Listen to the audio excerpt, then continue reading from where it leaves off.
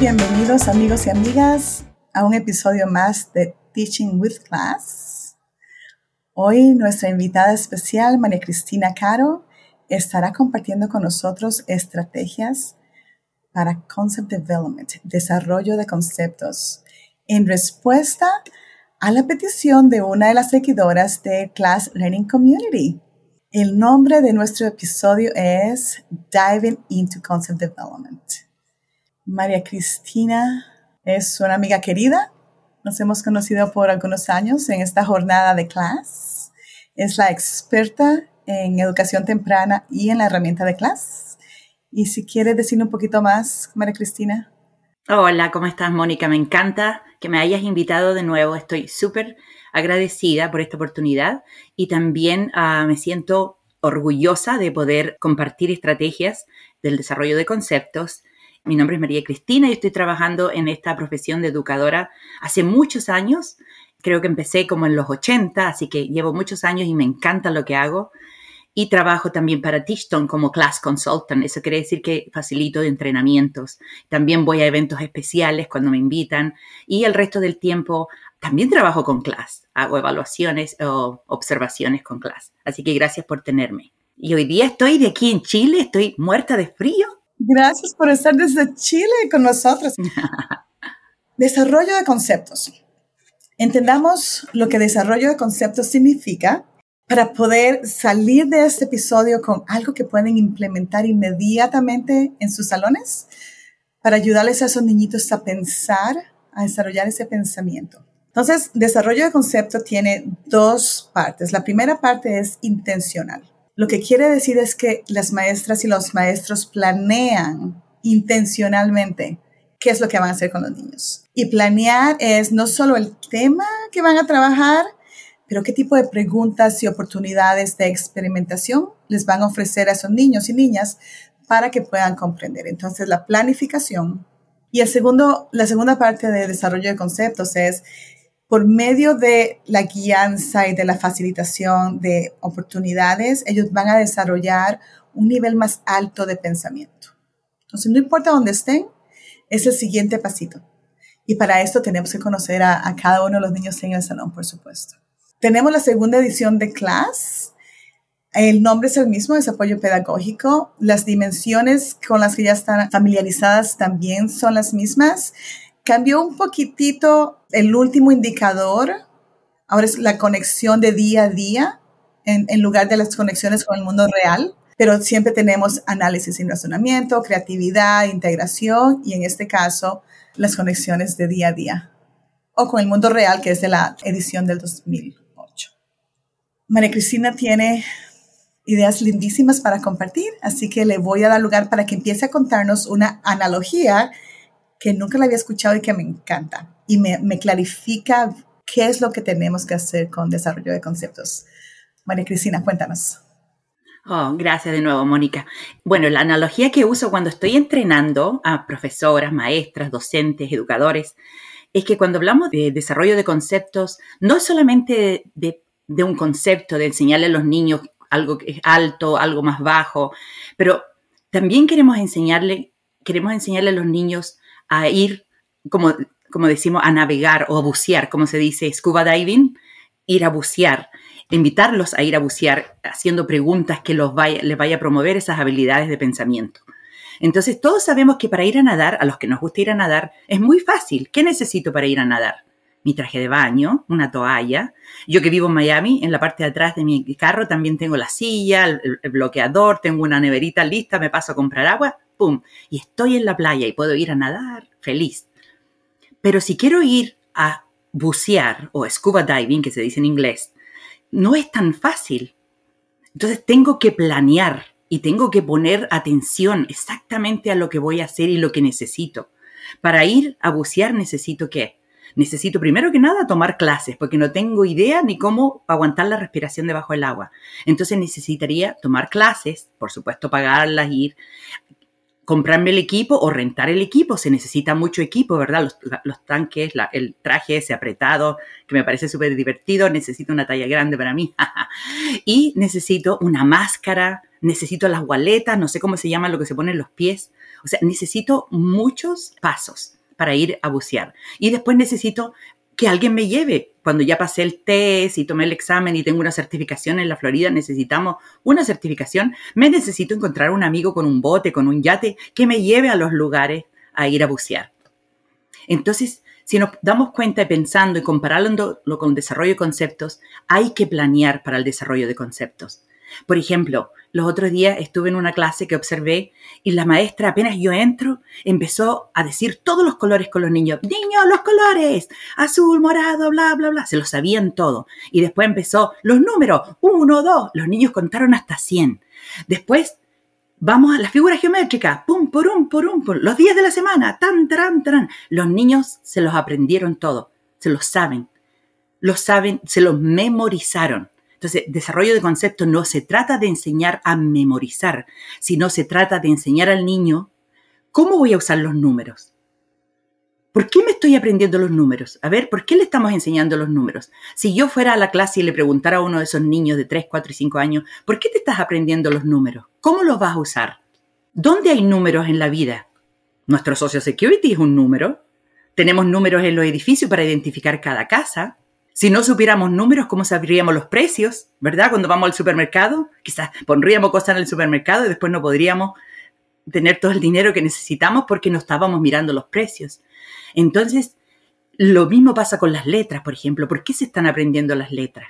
Entonces, no se trata de enseñar como lo enseñábamos antes, como yo le estaba contando a Mónica antes, que, por ejemplo, yo fui a una escuela aquí en Chile donde me tenía que sentar y tenía que ponerme el zipper o el cierre en la boquita y escuchar todo lo que la maestra me dijera. En ningún momento yo supe por qué me estaba aprendiendo las letras. Sola más tarde, cuando ya era más grande, hice la deducción. Oh, por eso es que me tenía que aprender el sonido de las letras, porque ahora puedo leer. Puedo poner los sonidos juntos y puedo empezar a leer. Por eso es que necesitaba aprenderme. Y menos mal que me sé los números, porque sé contar, sé restar. Y si no, cuando voy a pagar, por ejemplo, un artículo que compre, ¿cómo voy a saber que me dan el cambio correcto? Entonces, por eso yo hago esa analogía. Para el desarrollo de conceptos, las maestras tenemos que planear. Tenemos que planear. Si vamos a leer el libro de la Caperucita Roja, por decir cualquier libro, ¿qué preguntas yo le puedo hacer al niño antes de leer el libro? ¿Cómo puedo conectarlo con su vida real? ¿Has leído este libro antes? ¿Qué es lo que ves en la portada? Muchas veces nos enfocamos que el niño se memorice en la frente de la portada, la parte de atrás de la portada, la parte de la espina, quién escribió el libro, quién lo ilustró, Información es importante, no estoy diciendo que no, pero le damos a los niños la oportunidad de mostrarle la portada y decirle, mira, ¿qué ves aquí? ¿Qué ven? ¿Quién me puede levantar la manito y decir, qué ven? ¡Una niñita! ¿Y qué está haciendo la niñita? ¿O qué tú crees que está haciendo la niñita? Oportunidades de predecir. ¿Se acuerdan lo que significa predecir? Predecir significa que vamos a hacer ¿qué? A decir lo que pensamos que va a pasar en la historia antes de que la historia pase, ¿verdad? Entonces, darle esas oportunidades a los niños. No se trata de leer el libro completo. A veces como educadora estamos en una carrera, tengo que leer el libro, tengo que hacer esta actividad. Pero hay que relajarnos. ¿Qué está aprendiendo el niño con esta interacción? ¿Quiero que escuche solo el libro y sepa la historia? ¿Le voy a leer el libro para que se las memorice? ¿O quiero ocupar cada página de ese libro es una oportunidad para el desarrollo de los conceptos? ¿Qué tú crees que va a pasar? ¿Cómo se siente la niña? ¿Por qué tú dices que se siente que tiene hambre?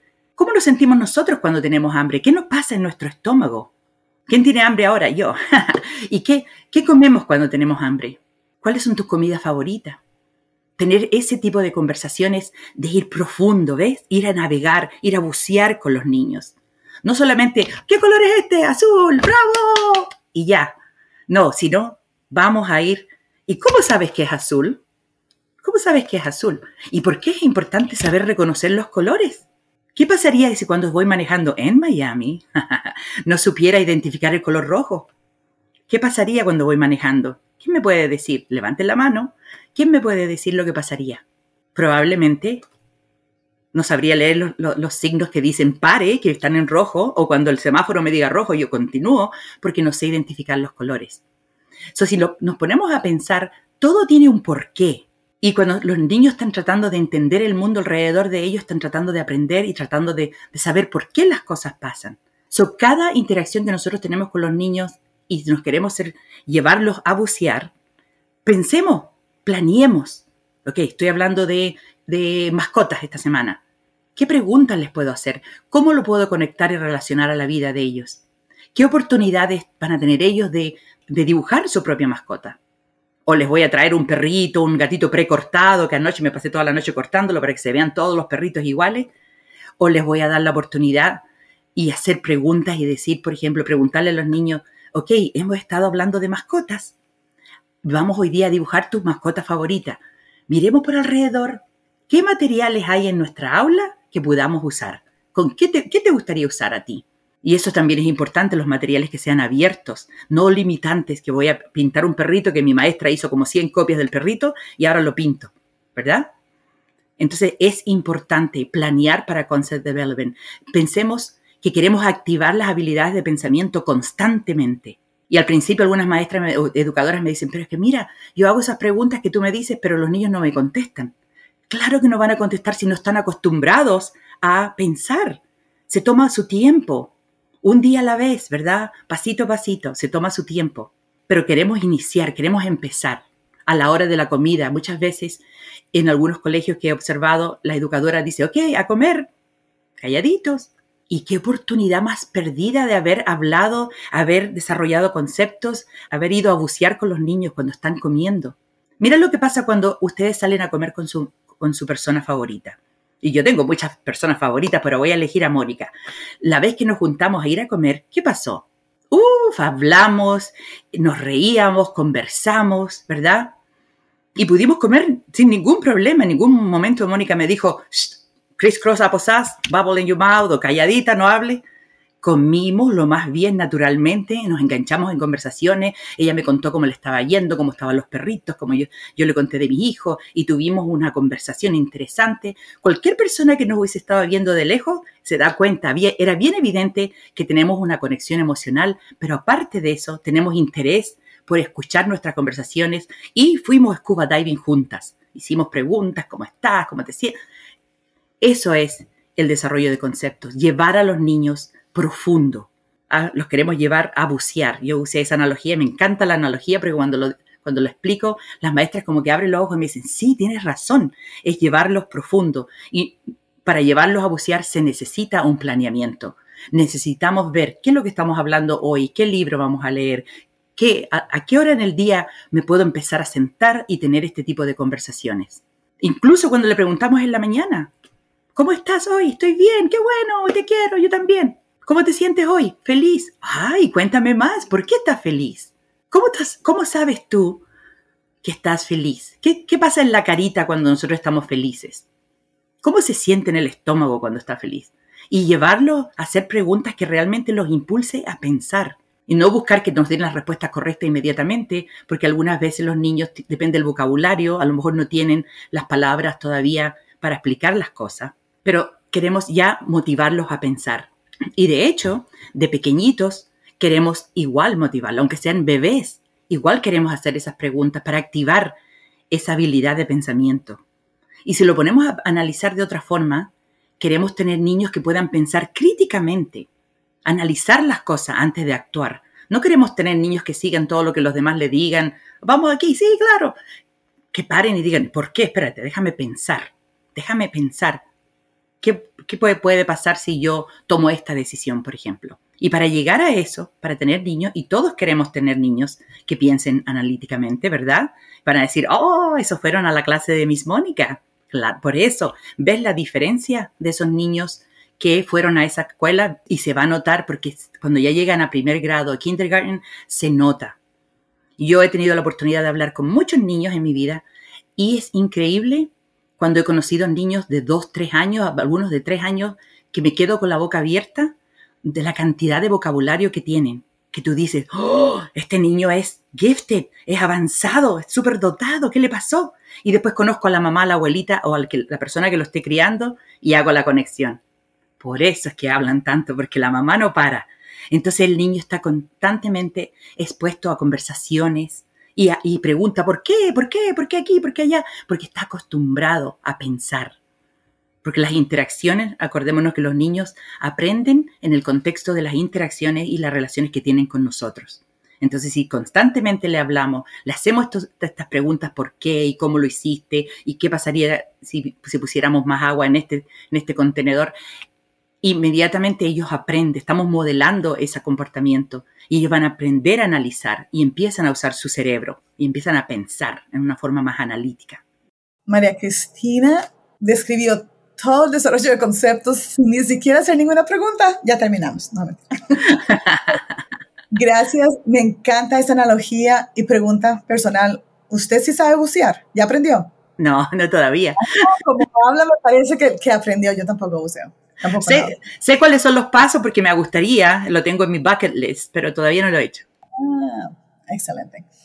Entonces, empecemos a bucear hoy en los indicadores de desarrollo de conceptos de una manera ilustrativa. Entonces, hablemos de un tema específico que a María Cristina se le ocurra, un koala, el rinoceronte, la selva, lo que ella quiera, y que nos lleve en una jornada por los 4 indicadores de desarrollo de conceptos: análisis y razonamiento, creatividad, integración y conexiones de día a día.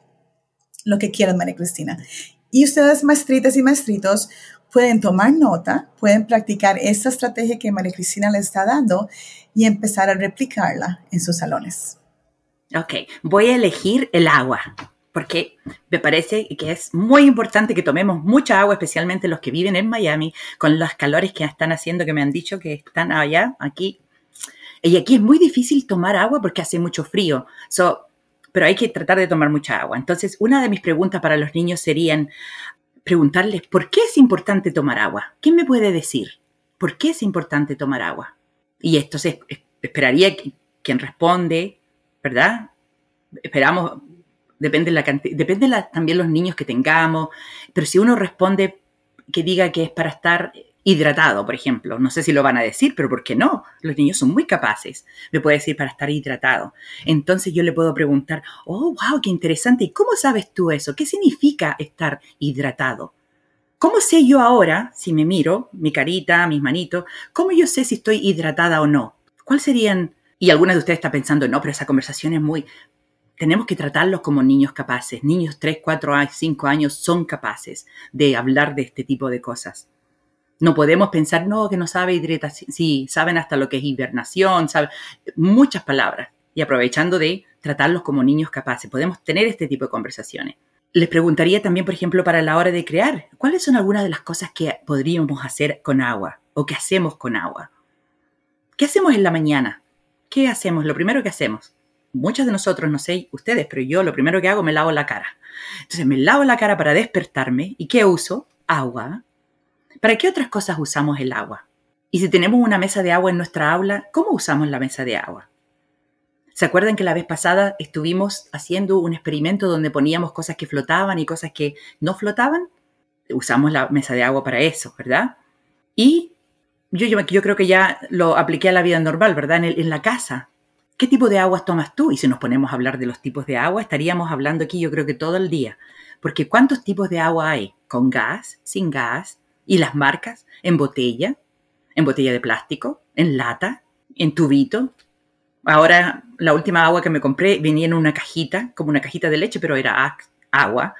Entonces, podemos ir otra vez a bucear y explorar ese tópico, digamos, ese tema del agua, de las cosas que puede hacer. ¿Qué pasaría si no tuviéramos agua? ¿Qué pasaría con los animales, con las plantas? ¿Se acuerdan que la vez pasada fuimos afuera, hicimos el frijolito y regamos? ¿Qué pasaría si no tuviéramos esa agua para darle a ese frijolito? ¿Qué pasaría? Y poner a los niños a pensar en las cosas que pueden hacer, que no pueden hacer y por qué. El por qué, cómo pueden usar el agua, cómo la usan en su vida cotidiana. ¿Y por qué el agua en Miami la filtramos? Muchos de nosotros tomamos agua filtrada. ¿Por qué es importante filtrar el agua? ¿Y qué significa filtrar?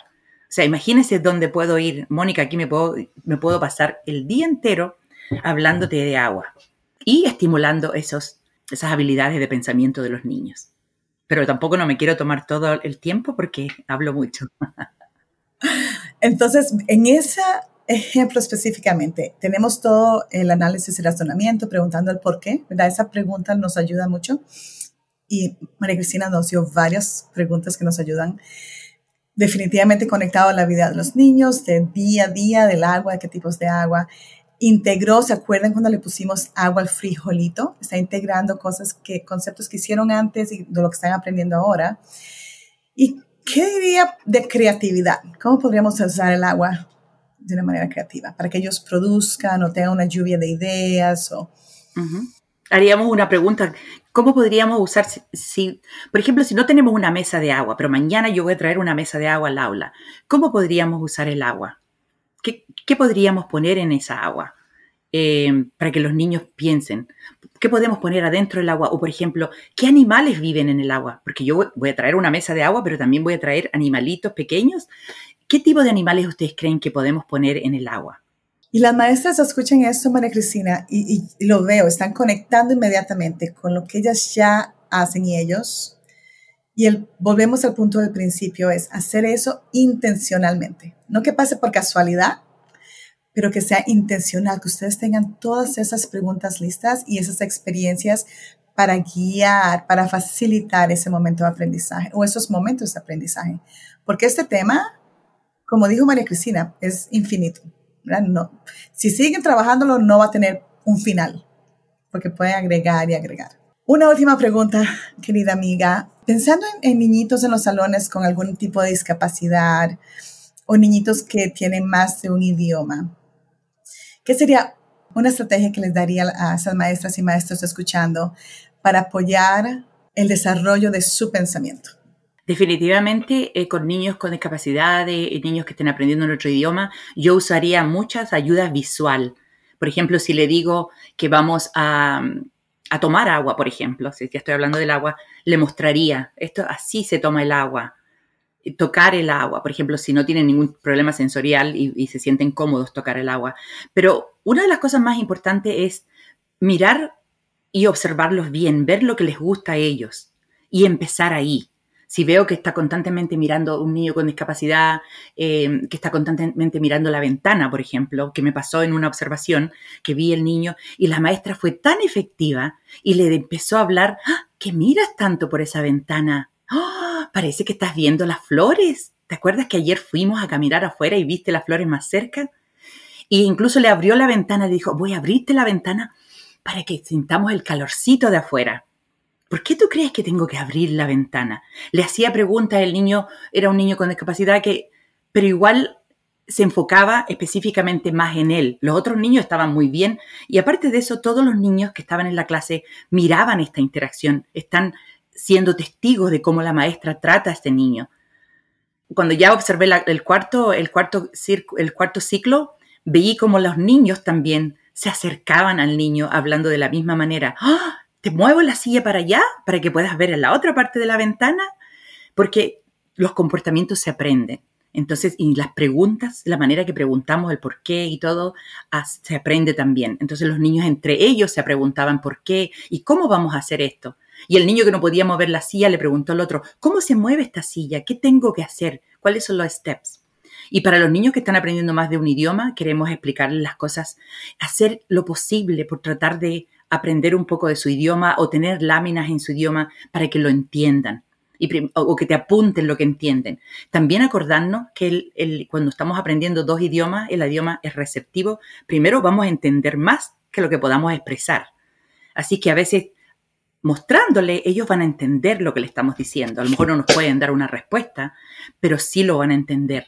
Y teniendo su idioma representado también, haciéndole preguntas ¿por qué? En español, why en English, en el idioma que sea, aprendernos esas preguntas clave en el idioma natal de los niños, preguntándole a los papás o usamos Google, pero para que ellos vean que tenemos ese esfuerzo, que queremos impulsarlos a pensar, a llevarlos también con nosotros a bucear. No queremos dejar a ningún niño sin ir con nosotros.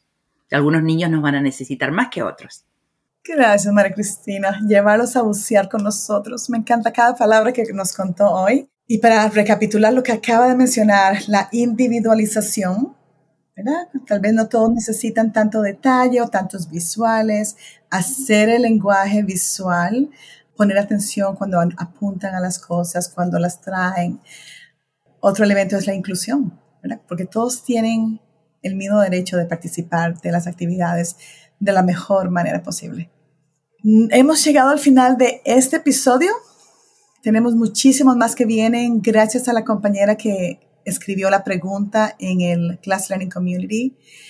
Gracias, María Cristina, por regalarnos este tiempo, esas ideas tan preciosas, esa emoción de trabajar con niños y niñas. Y a todos ustedes, maestras y maestros, arquitectas y arquitectos de la mente de los niños, gracias por compartir su amor y su sabiduría con los niños y las niñas del mundo. Y por estar aquí para aprender ideas nuevas que puedan llevar con ustedes a practicar en sus salones. Nos vemos la próxima vez.